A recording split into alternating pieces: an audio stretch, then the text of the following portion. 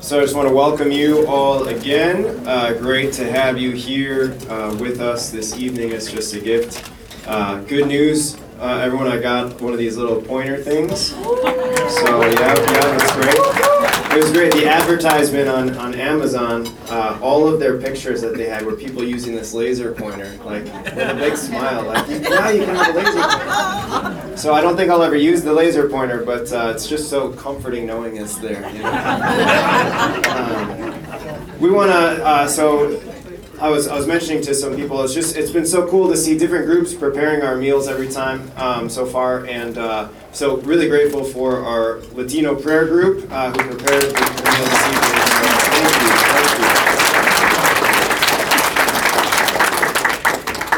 So a great gift to be together. So let's begin with prayer. In the name of the Father and of the Son and of the Holy Spirit. Amen. So let's pause to be quiet with the Lord, recognizing that He looks upon us with great love.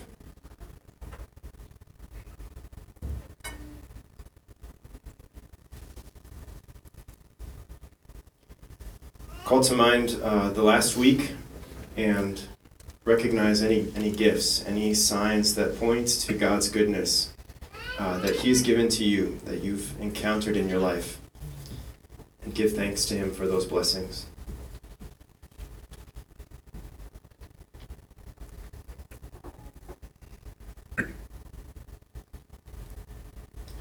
We ask the Lord to give us ears to hear this evening, that He would let us see as He sees and think as He thinks, that He would teach us His ways. We ask Him to speak to us this evening, to share His heart with us. Father, we thank You for all the ways that You have guided us, all the ways that You've provided for us. Thank You especially for providing Jesus, Your Son. Jesus, we thank You for coming. We ask You this evening that You would come and explode into our lives in a new way. Help us this evening come to a deeper awareness of Your power, a power that You want us to experience. We ask for the gift of the Holy Spirit to come, to fill us, to teach us, to remind us of all that Jesus did and taught this evening, as we continue to hear the gospel proclaimed. We pray all of this in the name of Jesus. Amen. Amen. In the name of the Father, and of the Son, and of the Holy Spirit. Amen. Amen. Okay, so we're going to continue working on part 3 of the Proclamation, part 3 of the Kerygma, God's response to our sin. Just a reminder here, if you happen to miss any of the sessions, you can check them out online, or if you just want to go back and listen to them, you're certainly welcome to. Here's the link here to my SoundCloud page, where you can also listen to these talks, listen to other talks maybe that I give at any given time, or homilies as you would like to. Okay, this evening we have just a reminder of our main goal and then a couple of sub-goals. So first, just a reminder, this is the one goal that we have for our time together this Lent, and that is to establish a firm foundation for your life with God.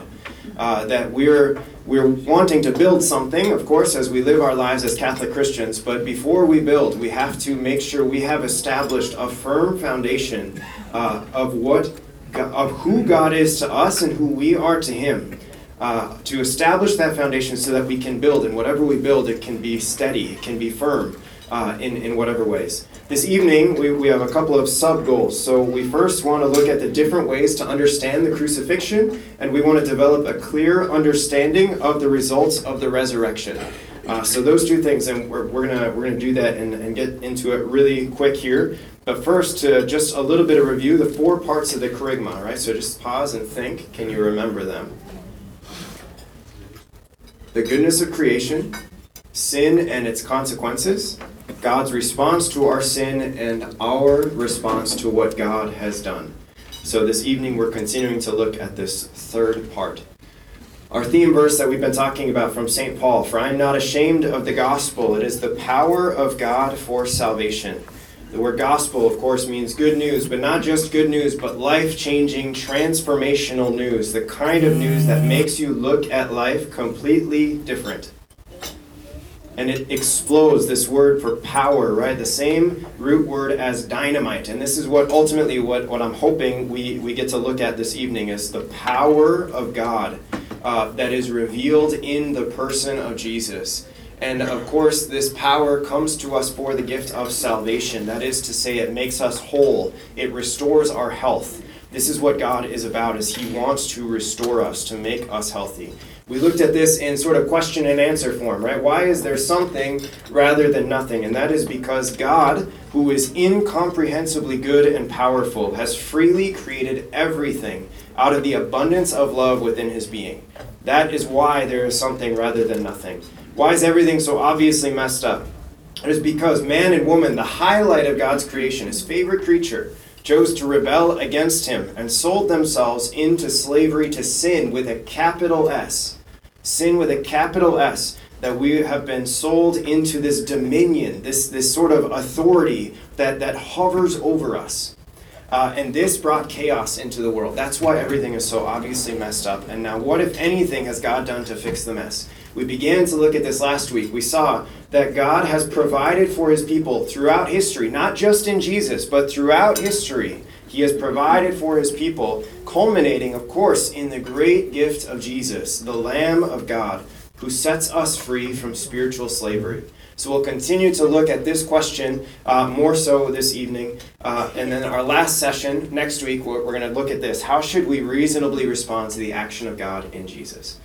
So now, looking at Jesus, right, the Lamb of God. This is what we talked about last week. We heard John the Baptist speak when he saw Jesus as he was preaching a message of repentance, of preparing the way for the Lord. He sees Jesus and he says, "Behold the Lamb of God who takes away the sins of the world." We see that Jesus is provided by the Father. He is sent by the Father to be the Passover Lamb of God, the Paschal Lamb, and that his blood frees us from spiritual slavery in the same kind of way that the Passover lamb in the Old Testament freed them from physical slavery. This is what Jesus does. His blood poured out for us saves us and rescues us from spiritual slavery.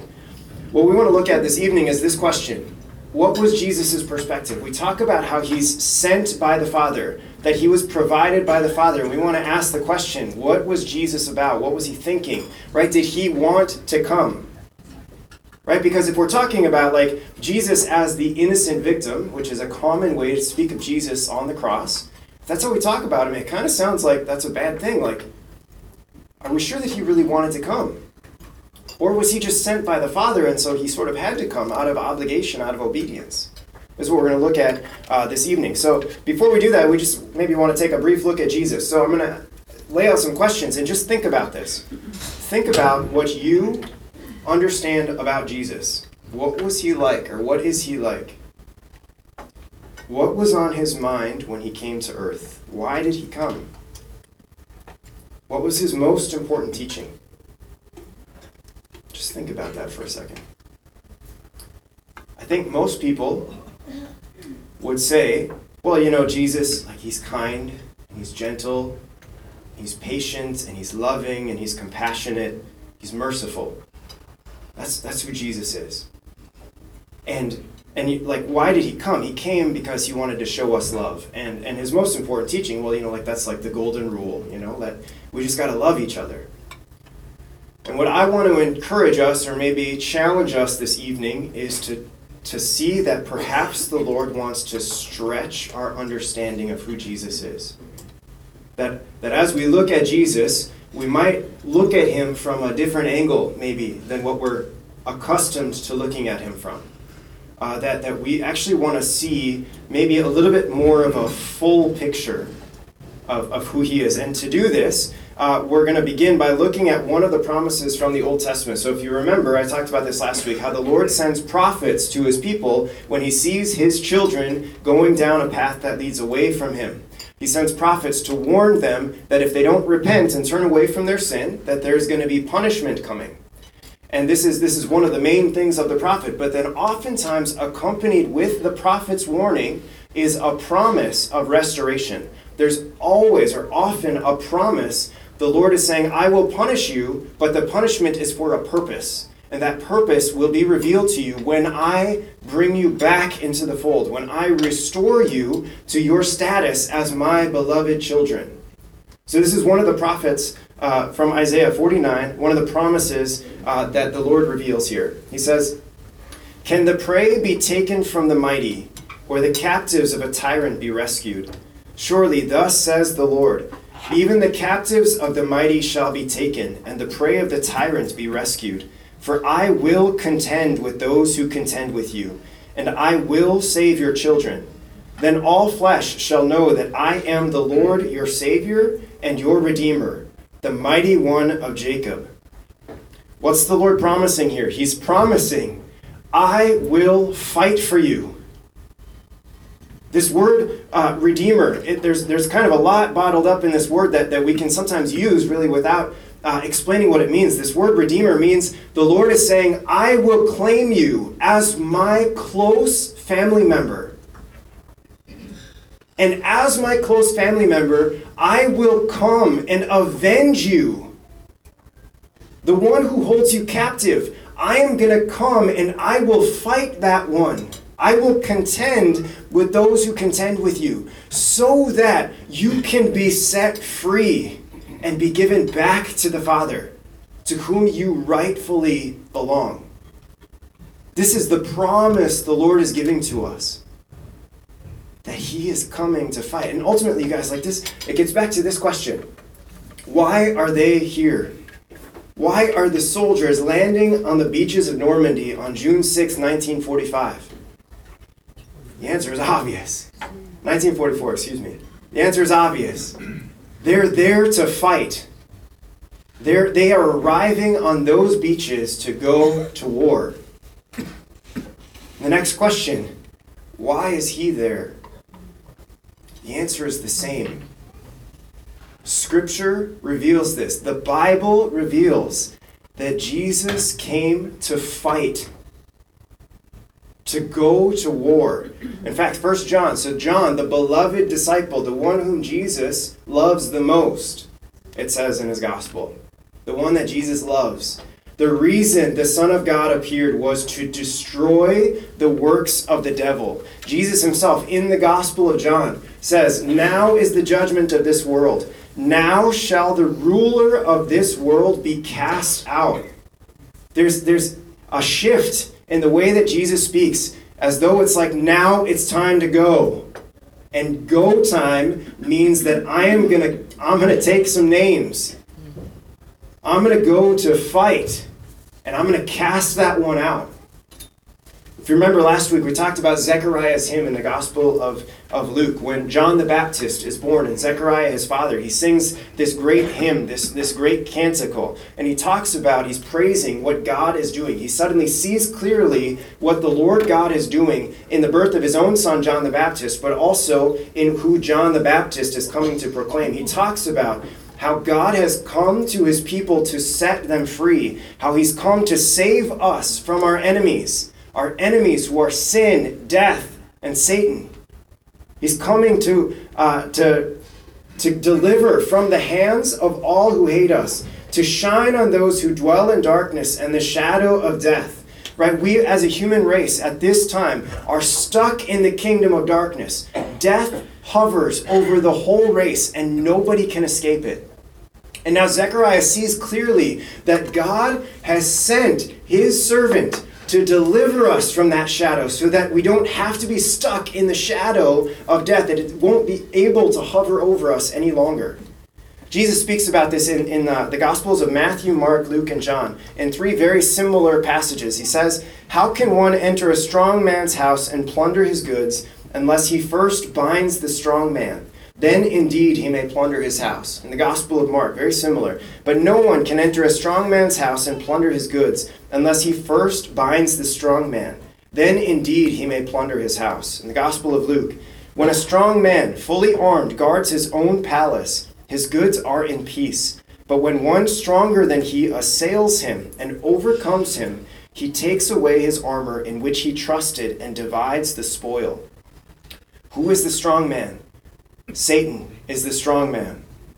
What's his palace? What's his house? This world. Jesus calls him the ruler of this world. Who are the goods? Us. We have been sold into slavery to the ruler of this world. And so the stronger man comes, right? When a strong man fully armed, but when one stronger than he, who is that? It is Jesus. To be very clear, Jesus is stronger than the ruler of this world. And he has come to assail him and to overcome him. And he does this. He assails him by his death and he overcomes him by his resurrection. And then he takes the spoils.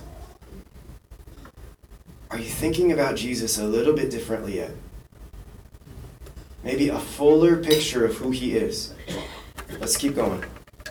The incarnation, we see clearly, is the invasion of one kingdom by a stronger kingdom. Jesus comes from his stronger kingdom and he invades this other kingdom. There's a guy named Erasmo Leiva Merakakis. He now goes by Father Simeon, a much easier name to say. Erasmo Leiva Merakakis he wrote a 4-volume commentary on the Gospel of Matthew, and it's huge, but it's incredible. It's like reading a meditation as we're going. Just this week, I'm going to be starting the 4th volume, which is focusing on the passion, the death, the resurrection of Jesus. And I'm really excited about it. So anyway, he talks about this. He says, Christ did not merely come to teach a new doctrine about how we should behave or to set an example of selflessness. Christ came above all to perform a deed, the destruction of death and the establishment of an everlasting kingdom of life. Is this how you think about Jesus? That the one thing, the main thing he comes to do is to destroy death.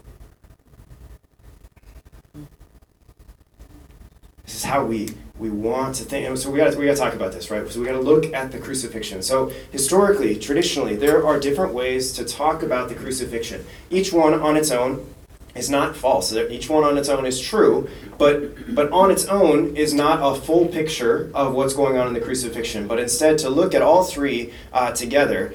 2 of them we speak of very frequently. So the one that we speak of very frequently is that when I look at the crucifixion, right, when I look at Jesus on the cross, I see that Jesus is showing me the love of the Father. That I look at Jesus, right? This is John 3:16. For God so loved the world that he gave his only begotten Son, that whoever believes in him may not perish but may have eternal life. That in the crucifixion, God is revealing to me that he would rather die than live without me. And so when I look at that, that's meant to impact me in an incredible way. That I look at the overwhelming love of God, which is absolutely true. And that really moves some people. And it just hits their heart and it's like, oh man, this is awesome. Doesn't do anything for other people. And that's okay. Because there's another way to look at it. And this other way is to talk about how Jesus on the cross is becoming sin. He's making atonement. That when I look at the cross of Jesus, I see that he is somehow absorbing all of the sin of human history. And he is paying the punishment that sin deserves. So that when I look at the cross, right, I see that Jesus is giving himself as an offering for sin. And it's not just on the cross, but it's in his passion as well. There's the scene, if you see in the Passion of the Christ, there's a scene where Jesus is being scourged. And it's just like a brutal scene where it's just over and over and over again. And he's just bloody and left in shreds. When you watch that scene next time, just think of the times in your life, as I have to think in mine, of all those times when you just think, it's not really a big deal if I commit this sin. That's something that we're meant to see in this other way of looking, that Jesus is absorbing all of the sin. And maybe we don't fully understand that this is what sin deserves. But nonetheless, right, he is sent from the Father. And so he's revealing to us the reality of what sin deserves. So again, that's something that can really move people and really inspire them to say okay, I got to avoid sin. I want to join in making atonement in whatever way I can as a member of the body of Christ. That's really great. For other people, again, it doesn't move them, and again, that's okay. These are the two primary ways we talk about the crucifixion in today's world. There's another way, the third way, that the earliest Christians spoke about much more often. In fact, most often, the earliest Christians, we call them the church fathers, they would speak about this third way as God going to war to rescue us. Right? This gets to that passage from the first letter of St. John. The reason the Son of God appeared was to destroy the works of the devil. Right? That Jesus is coming and he is going to war against the trafficker who has abducted us and holds us captive. He goes to war. He invades so as to rescue us and set us at liberty. So that's the primary thing we're going to be looking at, because I think we're much more familiar with these first two. So this evening, I find myself really captured by this third way that is a way to talk about the gospel, unlike what I had heard about up until about 3 or 4 years ago. So we're going to talk about this. So this is getting to the question, right? So when you look at the cross, when you look at the crucifixion of Jesus, what is it that you see? Do you see a victim? Or do you see an aggressor?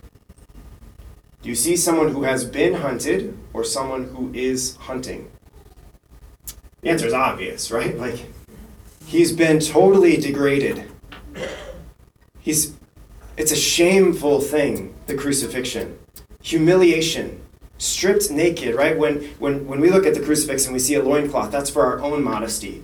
The point of crucifixion was to completely humiliate the one who was crucified. Jesus is publicly exposed for all to see. And as he's on the cross, he's gasping for air. How could it be anything other than Jesus being a victim here?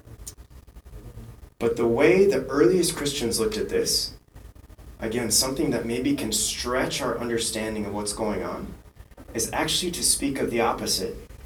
To speak of Jesus not as the victim, but in fact as the aggressor on the cross. So let's take a closer look. So the beginning of the Gospel of John has this to say: "In the beginning was the Word, and the Word was with God, and the Word was God. He was in the beginning with God. All things were made through him, and without him was not anything made that was made. And the Word became flesh." So we see from this, he's writing about Jesus, of course. We see that Jesus is God become man, that he has existed from all of eternity. He is the divine Word of God. Through him, all things were made. And so if that's true that Jesus is the divine Word of God, where are you going to find a set of nails that can keep him tied to a tree? You're not going to find one. The only way this works, if Jesus is truly the Son of God, the Word of God who has existed from all of eternity, the only way this works is if he chooses to be there. If he wants to be there. Which begs the question, why would he want to be there? C.S. Lewis spoke about it like this. He said, "Enemy-occupied territory, that is what this world is. Christianity is the story of how the rightful king has landed, you might say, landed in disguise." You see, the enemy of our race, Satan, is not dumb. In fact, he's very smart, he's very intelligent, and so he knows that he is a creature of God, and so there's no chance he would go to fight against God because he knows that he can't compete with God. And so what's going on here is that Jesus has to come in disguise. Because why? Because he's trying to pick a fight. The best way I've heard of this being spoken of is to talk about Jesus as an ambush predator. So what's an ambush predator? This would be an ambush predator. So would this. Yeah, maybe a little more scary, right? An ambush predator is a creature that will lie motionless and still, doing whatever it can to camouflage itself and blend in with its environment, all with the one purpose of trying to make its prey feel like things are safe and secure, so that the prey will draw close. And then when the prey draws close, pounces and devours. Think of like a cougar. And what do? They get as low as they can, hidden in the grass, keeping an eye. Right? We have ambush predators all over, the spiders. They're in your house, all over the place. You're welcome. Anyway, so from the cross, it's like Jesus is saying, I am the ambush predator. From the Garden of Gethsemane, the agony in the garden, to the cross, Jesus is more and more camouflaging his divinity. How so? Well, we see him in that process. We see him sweating blood. We see him arrested. We see him chained. We see him judged, stripped, mocked, spit upon, crowned with thorns, nailed to a tree. These are not things that God normally does. In fact, we wouldn't imagine doing these things, even being able to do these things, to the God of the universe. Right? The God who, from any given point on earth, we can look out and see 46 billion light years away. And Jesus is the God of the universe and experiences these things, so that by the time he gets to this point, what's he doing? He's lying motionless and still. He's totally camouflaged, blending in with his environment. What's he doing? He's hunting. Who's his prey? Satan. You can almost imagine the scene, right? Satan, Jesus has blended in totally. So he thinks things are safe and secure. So you can imagine this conversation. Jesus on the cross, Satan drawing close to him, saying him, you're a pretty remarkable young man. And I've seen you do miracles, but I've seen miracles before. Look at you now. In a minute, you're going to die because everybody dies. And when you die, then you're mine. And you can imagine in that moment, Jesus almost looking up and saying the last words he says from the cross. It is finished. And then he dies. And he enters into the kingdom of darkness. Except Jesus is the light of the world. And when you turn a light on in a dark room, what happens? The darkness scatters. And it's in that very moment that the enemy of our race, the prey of Jesus, realizes that he has not overcome Jesus, but that in fact Jesus has pounced upon him. St. Gregory of Nyssa spoke of it this way. The nature of God therefore must have been hidden, or the devil would never have approached Christ directly. The divine nature therefore was covered by the human nature of Christ. The devil thought he was dealing with a man, not with God. He speaks about this as a fish hook. The hook was the divinity of Christ. The bait was the humanity that covered it. When Satan took the divinity of Christ into his possession, he brought the light of God into his kingdom of darkness, which put an end to the kingdom of darkness, or Satan's kingdom. St. Augustine speaks of it as like a mousetrap, bait on a mousetrap, that he goes and he gets the cheese, except when he gets the cheese, then the trap comes down upon him. He talks about how it's only fitting that the one who deceived us into selling ourselves into slavery now himself has been deceived.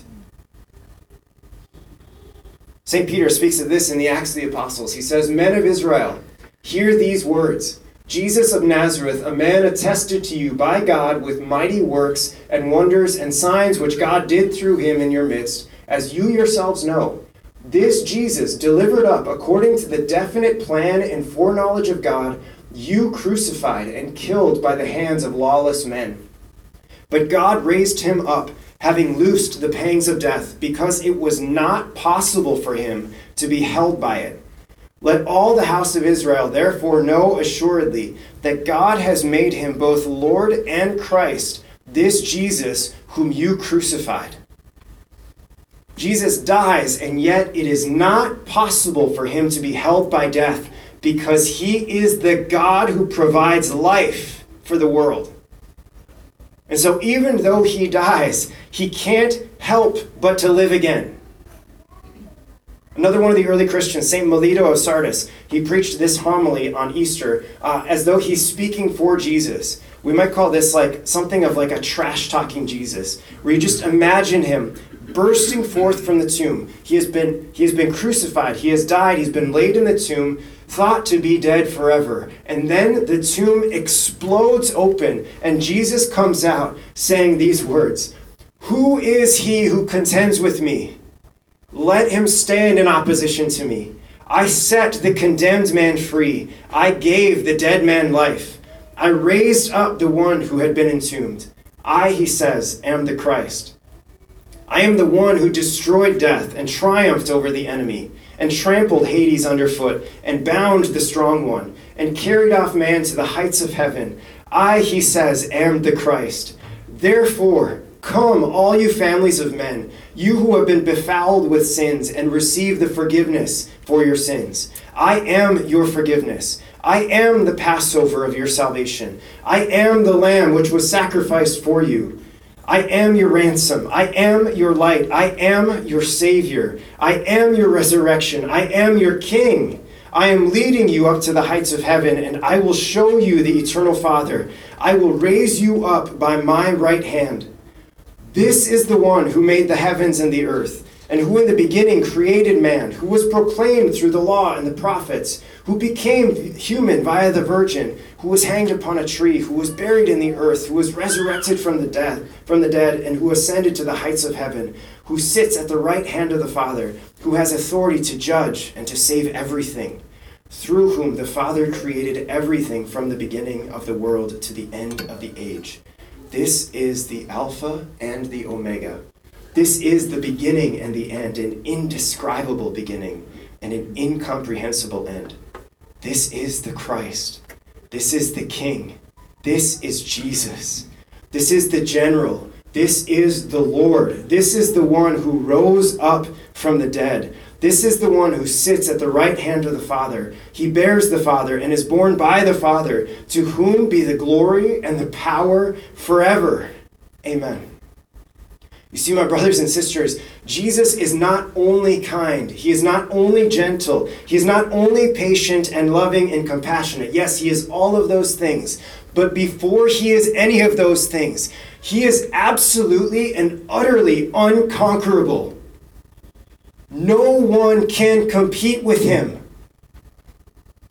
The greatest of all time. We can debate who the greatest athlete of all time is. We can debate who the greatest musician of all time is. But we can't debate who the greatest of all of the great ones is. And that is Jesus.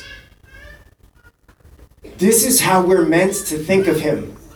Not as just a teacher who came to teach some nice things, but instead as the one who came to go to war for you, so that you could be set free from sin and death. St. Paul speaks of it this way. He says to the Colossians, "And you who were dead in your trespasses and the uncircumcision of your flesh, God made alive together with him, having forgiven us all our trespasses, having canceled the bond which stood against us with its legal demands. This he set aside, nailing it to the cross. He disarmed the principalities and powers and made a public example of them, triumphing over them in him. The principalities and the powers, sin, Satan, death, and hell. Jesus has disarmed them. Another translation says Jesus has stripped them so that they no longer have power over you." This word triumph, it's a very specific word for the Roman Empire. A triumph was this grand parade that after the empire had overtaken an enemy that was threatening them or that had gone to war against them, when they had overtaken that enemy, the Caesar, the emperor, would go on this great triumph, this great parade where he would sit in the front on his throne and he would have this grand train behind him. beginning with his soldiers and his retinue. And after them, there would be the great treasures, the spoils that they had taken from war. And then last of all would be the great enemy that had tormented them, the great enemy who had been stripped naked, tied hands behind his back, and in a cage. And on the cage above his head would be a sign that would say, "This is the one who used to threaten us and make us miserable. You don't have to worry about him anymore." This is what St. Paul's talking about. When Jesus has triumphed over them, that we don't have to worry about him because he is the great one. And all who believe in him are on the winning side. This happens to us when we're baptized. That we're given papers to join the winning side. St. Paul talks about this also in the letter to the Colossians. He says, God has delivered us from the dominion of darkness. That is the dominion of hopelessness, the dominion of death. He has delivered us from this dominion and transferred us to the kingdom of his beloved Son, in whom we have redemption, the forgiveness of our sins. The best way I've heard talk about this is this, to imagine this. Imagine you grow up in a family that's just like utterly dysfunctional. Some of us maybe don't have to imagine too bad. But imagine you grow up in a family where there's just there's alcohol abuse, there's physical abuse, maybe verbal abuse, maybe sexual abuse, and you just like hate being home. And when you're home, you just like sort of tippy-toeing around the house because you don't want to cause any problems, because if you cause problems, it's never going to end well. So you avoid being at home as much as possible. You like join all the sports, you join all the activities just so that you can be away. You leave the house early, first thing you can in the morning, and you come home late because it's just the worst place to be. And as you're growing up, you look out your bedroom window and you see across the street there's this family, and they just seem like they're perfect. Like, the dad's always out in the front yard playing with the kids, and they're just laughing and having a great time. You look through their dining room window, and you see they're, like, enjoying meals together all the time and just, like, laughing and having great conversation. They're always smiling, and so that just makes you hate your own home even more because you long so badly for that house. You long so badly to be part of that family. And then one day you're home, and the rest of your family is away, and you hear a knock on the door. So you go down and you open the door, and it's the dad from across the street. He says, "Hey, do you want to come live with us?" You don't even pack. Right? You just run across the street. I was talking about this with our RCI candidates, and one of our guys, he's sometimes a little rough around the edges, and I was just like, when I posed the question from the dad's perspective, "Do you want to come live with us?" He just said, "Hell yes!" Right? Like this is what happens in baptism, right? Like that Jesus comes, sent from the Father. He dies for us, he sets us free, and now in baptism, he transfers us from the kingdom of that dysfunctional, chaotic, abusive family into the Father's kingdom of his beloved Son, where we don't have to be part of the dysfunction anymore, but now we can rest in the freedom of being sons and daughters of the good Father. One more passage from the letter to the Hebrews. "Since therefore the children share in flesh and blood, he himself likewise partook of the same nature, that through death he might destroy him who has the power of death, that is the devil, and deliver all those who through fear of death were subject to lifelong bondage. Because of what Jesus has done, I no longer have to fear death. Because of what Jesus has done, I no longer have to sin. Because he has set me free, and I no longer have to be enslaved to sin, and neither do you." Which is actually kind of an irritating thing, right? Because I still sin. You still sin. But we don't have to. This is the good news, that we don't have to be a part of that anymore. And what's more, it's not just that we don't have to be a part of it, but that Jesus comes and he gives us authority over the enemy. That it's not just that he comes to set us free, but that in setting us free, he actually shares his power with us. So that we can share in overcoming the enemy. The C.S. Lewis quote I shared earlier, there's another part to it. Enemy-occupied territory. That is what this world is. Christianity is the story of how the rightful king has landed, you might say, landed in disguise, and is calling us all to take part in a great campaign of sabotage. Jesus has come and conquered, and he is now inviting us to share in the undoing of everything that the enemy has done. Is this how you look at life? That your life with God, my life with God, is a great campaign of sabotage. So that I might look at the world, I might look at my life, and I might sometimes see a tendency toward dysfunction. But instead of embracing it, I actually can resist it. Because he has given me power over the dysfunction. He has given you power over the dysfunction. All right, now comes the part that I'm most excited about this evening. We're going to pray. So there's a way for us to pray. We're going to pray for like 20 minutes. There's a way for us to pray. Calling on the name of Jesus, who is power. St. Paul says this to the Philippians. He says, God has highly exalted him and bestowed on him the name which is above every name, that at the name of Jesus every knee should bow in heaven and on earth and under the earth, and every tongue confess that Jesus Christ is Lord, to the glory of God the Father. There is a way to pray, brothers and sisters, by calling on this name, the name of Jesus, for power, not from power from myself, but power from on high. Power from the Jesus who has conquered sin and death and invites me to share in that power. And so I call on his name for the power to do what? To repent of sin and to leave it behind. To forgive and release anger and resentment and pain.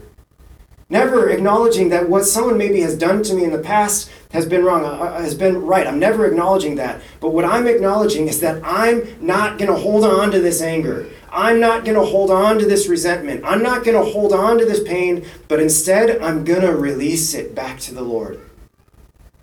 The power of Jesus can do this.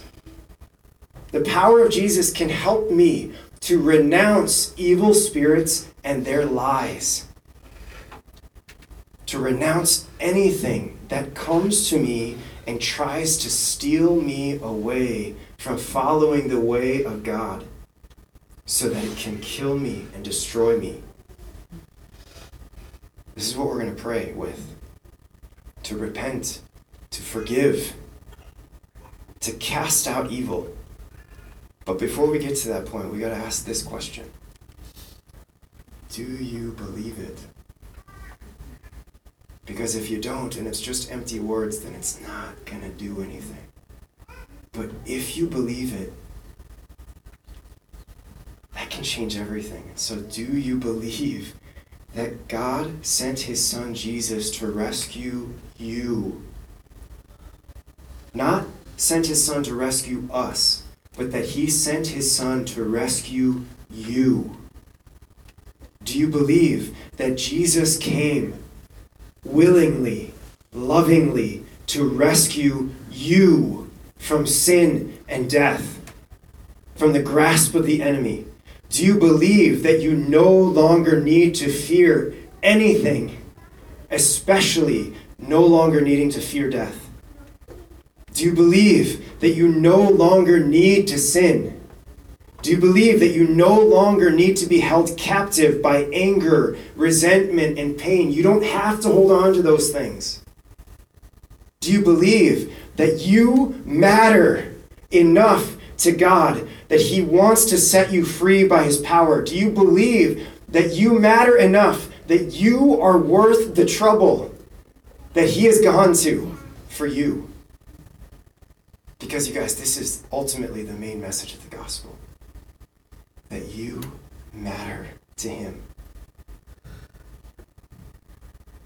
We can go all the way back to the beginning. His favorite creature is you. And he cares about you intensely. And he looks at you in the eyes and he says to you, I love you so much, and I know everything about your life. I know all of the ways that you're just super proud of who you are, and I'm proud of that too. And I know all of the ways that you're not proud of yourself. And I love you anyway, but now, he says, it's time to leave those things behind. It's time to repent. It's time to forgive. It's time to cast out evil, to join in the great campaign of sabotage. So we're going to pray. The first few, we're just going to kind of pray with ourselves because they're maybe a little bit more sensitive, a little bit more personal. But to begin very simply, in the name of Jesus, I place my life in your hands, God. I give you everything that I have. In the name of Jesus, I repent of my unbelief and rebelliousness. No longer, Jesus, will I refuse to believe in you. No longer, Jesus, will I rebel against you. I repent of that. I repent of all of my sins in your name, Jesus. So we do this. Think in your life of sins that you repeatedly do without even considering that maybe you should stop. Think in your life of any times where you've heard a command of God and you thought to yourself, I don't need to do that one. In the name of Jesus, I repent of that. Think of any times in your life where you've thought, I think I mostly believe in Jesus, but this part I just don't know. In the name of Jesus, I repent of that. This is maybe a big one here. In the name of Jesus, I forgive my mom. In the name of Jesus, I forgive my dad. In the name of Jesus, I forgive my siblings. In the name of Jesus, I forgive my spouse. In the name of Jesus, I forgive my teachers. In the name of Jesus, I forgive Father so-and-so. In the name of Jesus, I forgive President or former President so-and-so. And I forgive them for what they did. Be as specific as you possibly can be. In the name of Jesus, I forgive my dad for all of the ways he constantly critiqued me. In the name of Jesus, I forgive my brother for the time that he betrayed me. In the name of Jesus, I forgive my spouse for the way that he said this thing. In the name of Jesus, I forgive my spouse for the way that she spoke to me, and it hurt so bad. Think about these things, brothers and sisters, and forgive them. In the name of Jesus, release resentment, release anger, release pain, and hold on to it no longer, realizing that on your own you can't do it, but with the power of Jesus, he can do it for you. In the name of Jesus, I forgive this person for what they did. In the name of Jesus, I release my anger that I'm holding on to this against this person for what they said, for how they did this thing, for how they did that thing.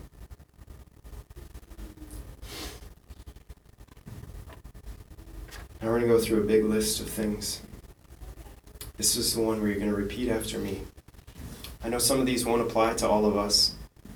Some of them will apply to all of us. But to repeat them anyway after me, so that even if you're unaware of an attachment that this spirit might have to you, you can still renounce it in the name of Jesus. You can still call upon his name. So repeat after me. In the name of Jesus, I renounce the spirit of anger. I renounce the spirit of anger. In the name of Jesus, I renounce the spirit of resentment. I renounce the spirit of resentment. In the name of Jesus, I renounce the spirit of hatred. I renounce the spirit of hatred. In the name of Jesus, In the name of Jesus, I renounce the spirit of bitterness. I renounce the spirit of bitterness. In the name of Jesus, In the name of Jesus, I renounce the spirit of unforgiveness. I renounce the spirit of unforgiveness. In the name of Jesus, In the name of Jesus, I renounce the spirit of pride. I renounce the spirit of pride. In the name of Jesus, In the name of Jesus, I renounce the spirit of rebellion. I renounce the spirit of rebellion. In the name of Jesus, In the name of Jesus, I renounce the spirit of disobedience. I renounce the spirit of disobedience. In the name of Jesus, In the name of Jesus, I renounce the spirit of self-righteousness. I renounce the spirit of self-righteousness. In the name of Jesus, In the name of Jesus, I renounce the spirit of perfectionism. I renounce the spirit of perfectionism. In the name of Jesus, In the name of Jesus, I renounce the spirit of stubbornness. I renounce the spirit of stubbornness. In the name of Jesus, In the name of Jesus, I renounce the spirit of arrogance. I renounce the spirit of arrogance. In the name of Jesus, In the name of Jesus, I renounce the spirit of superiority. I renounce the spirit of superiority. In the name of Jesus, In the name of Jesus, I renounce the spirit of insecurity. I renounce the spirit of insecurity. In the name of Jesus, In the name of Jesus, I renounce the spirit of timidity. I renounce the spirit of timidity. In the name of Jesus, In the name of Jesus, I renounce the spirit of self-pity. I renounce the spirit of self-pity. In the name of Jesus, In the name of Jesus, I renounce the spirit of inadequacy. I renounce the spirit of inadequacy. In the name of Jesus, In the name of Jesus, I renounce the spirit of loneliness. I renounce the spirit of loneliness. In the name of Jesus, In the name of Jesus, I renounce the spirit of abandonment. I renounce the spirit of abandonment. In the name of Jesus, In the name of Jesus, I renounce the fear of rejection. I renounce the spirit of rejection. In the name of Jesus, In the name of Jesus, I renounce the spirit of feeling unwanted. I renounce the spirit of feeling unwanted. In the name of Jesus, In the name of Jesus, I renounce the spirit of control. I renounce the spirit of control. In the name of Jesus, In the name of Jesus, I renounce the spirit of anxiety. I renounce the spirit of anxiety. In the name of Jesus, In the name of Jesus, I renounce the spirit of worry. I renounce the spirit of worry. In the name of Jesus, In the name of Jesus, I renounce the fear of death. I renounce the spirit of death. In the name of Jesus, In the name of Jesus, I renounce the fear of failure. I renounce the spirit of failure. In the name of Jesus, In the name of Jesus, I renounce the fear of aging. I renounce the fear of In aging. the name of Jesus, In the name of Jesus, I renounce the fear of suffering. I renounce the fear of suffering. In the name of Jesus, In the name of Jesus, I renounce the fear of authority. I renounce the fear of authority. In the name of Jesus, In the name of Jesus, I renounce the spirit of confusion. I renounce the spirit of confusion. In the name of Jesus, In the name of Jesus, I renounce the spirit of self-doubt. I renounce the spirit of self-doubt. In the name of Jesus, In the name of Jesus, I renounce the spirit of forgetfulness. I renounce the spirit of forgetfulness. In the name of Jesus, In the name of Jesus, I renounce the spirit of shame. I renounce the spirit of shame. In the name of Jesus, In the name of Jesus, I renounce the spirit of worthlessness. I renounce the spirit of worthlessness. In the name of Jesus, In the name of Jesus, I renounce the spirit of self-protection. I renounce the spirit of self-protection. In the name of Jesus, In the name of I Jesus, renounce the spirit of comparison. I renounce the spirit of comparison. In the name of Jesus, In the name of Jesus, I renounce the spirit of judgment. I renounce the spirit of judgment. In the name of Jesus, In the name of Jesus, I renounce the spirit of criticism. I renounce the spirit of criticism. In the name of Jesus, In the name of Jesus, I renounce the spirit of infirmity. I renounce the spirit of infirmity. In the name of Jesus, In the name of Jesus, I renounce the spirit of envy. I renounce the spirit of envy. In the name of Jesus, In the name of Jesus, I renounce the spirit of greed. I renounce the spirit of greed. In the name of Jesus, In the name of Jesus, I renounce the spirit of fantasy. I renounce the spirit of fantasy. In the name of Jesus, In the name of Jesus, I renounce the spirit of depression. I renounce the spirit of depression. In the name of Jesus, In the name of Jesus, I renounce the spirit of despair. I renounce the spirit of despair. In the name of Jesus, In the name of Jesus. I renounce the spirit of discouragement. I renounce the spirit of In discouragement. the name of Jesus, In the name of Jesus. I renounce the spirit of mental illness. I renounce the spirit of mental illness. In the name of Jesus, In the name of Jesus. I renounce the spirit of doubt. I renounce the spirit of doubt. In the name of Jesus, In the name of Jesus. I renounce the spirit of unbelief. I renounce the spirit of unbelief. In the name of Jesus, In the name of Jesus. I renounce the spirit of weariness. I renounce the spirit of weariness. In the name of Jesus, In the name of Jesus. I renounce the spirit of laziness. I renounce the spirit of laziness. In the name of Jesus, In the name of Jesus. I renounce the spirit of gluttony. I renounce the spirit of gluttony. In the name of Jesus, In the name of Jesus. I renounce the spirit of alcoholism. I renounce the spirit of alcoholism. In the name of Jesus, In the name of Jesus. I renounce the spirit of lust. I renounce the spirit of lust. In the name of Jesus, In the name of Jesus. I renounce the spirit of sexual promiscuity. I renounce the spirit of sexual promiscuity. In the name of Jesus, In the name of Jesus. I renounce the spirit of helplessness. I renounce the spirit of helplessness. In the name of Jesus, In the name of Jesus. I renounce the spirit of powerlessness. I renounce the spirit of powerlessness. In the name of Jesus, In the name of Jesus. I renounce false religions. I renounce false religion. In the name of Jesus, In the name of Jesus. I renounce the spirit of the occult. I renounce the spirit of the occult. In the name of Jesus, In the name of Jesus. I renounce the lie that I am unlovable. I renounce the lie that I am unlovable. In the name of Jesus, In the name of Jesus. I renounce the lie that I cannot grow in my faith. I renounce the lie that I cannot grow in my faith. In the name of Jesus, In the name of Jesus. I renounce the lie that I don't matter to God. I renounce the lie that I don't matter to God. In the name of Jesus, In the name of Jesus. I renounce the lie that I'm a bad influence on people. I renounce the lie that I'm a bad influence on people. In the name of Jesus, In the name of Jesus. I renounce the lie that I am not good enough. I renounce the lie that I am not good enough. Jesus, we thank you and we praise you for all that you have done throughout history. We thank you and we praise you for coming to rescue us, to set us free. In your name, Jesus, I take authority over all of these spirits, over all of these lies. Jesus, I take authority over them in your name, and I command them to go to the foot of the cross where they belong, so that these people, your children, might be set free from the enemy of our race, the spirit of sin, the spirit of death, from Satan himself, Jesus, that they may be set free. We renounce all of these things, Jesus, and I pray instead in your name that you may send us your Holy Spirit in a fresh and powerful way. Let your Spirit of truth descend upon these, your people. Let your Spirit of peace and security descend upon your people, your spirit of faith, your spirit of hope, your spirit of love. Jesus, send it down and make yourself known by the power of your Holy Spirit. Make known to them always and everywhere the power of your life, your death, and your resurrection. Give to them a deep conviction that you are the way, the truth, and the life, and that no one, Jesus, comes to the Father except by you.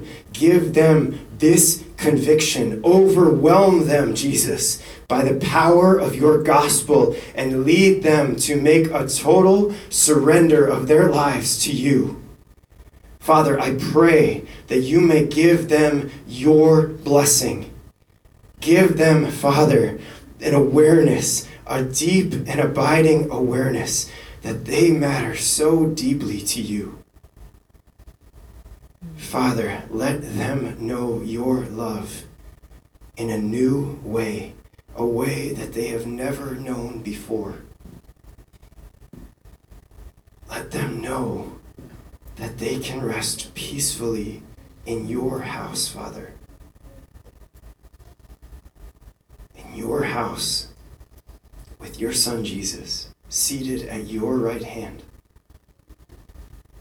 Cover covered with the grace of the Holy Spirit. Father, give them conviction. Give them power. Give them everything that they need to thrive in your kingdom, renouncing sin, resisting sin, and running after you. May Almighty God bless you all, the Father, and the Son, and the Holy Spirit. Amen. Go in peace. Thanks be to God.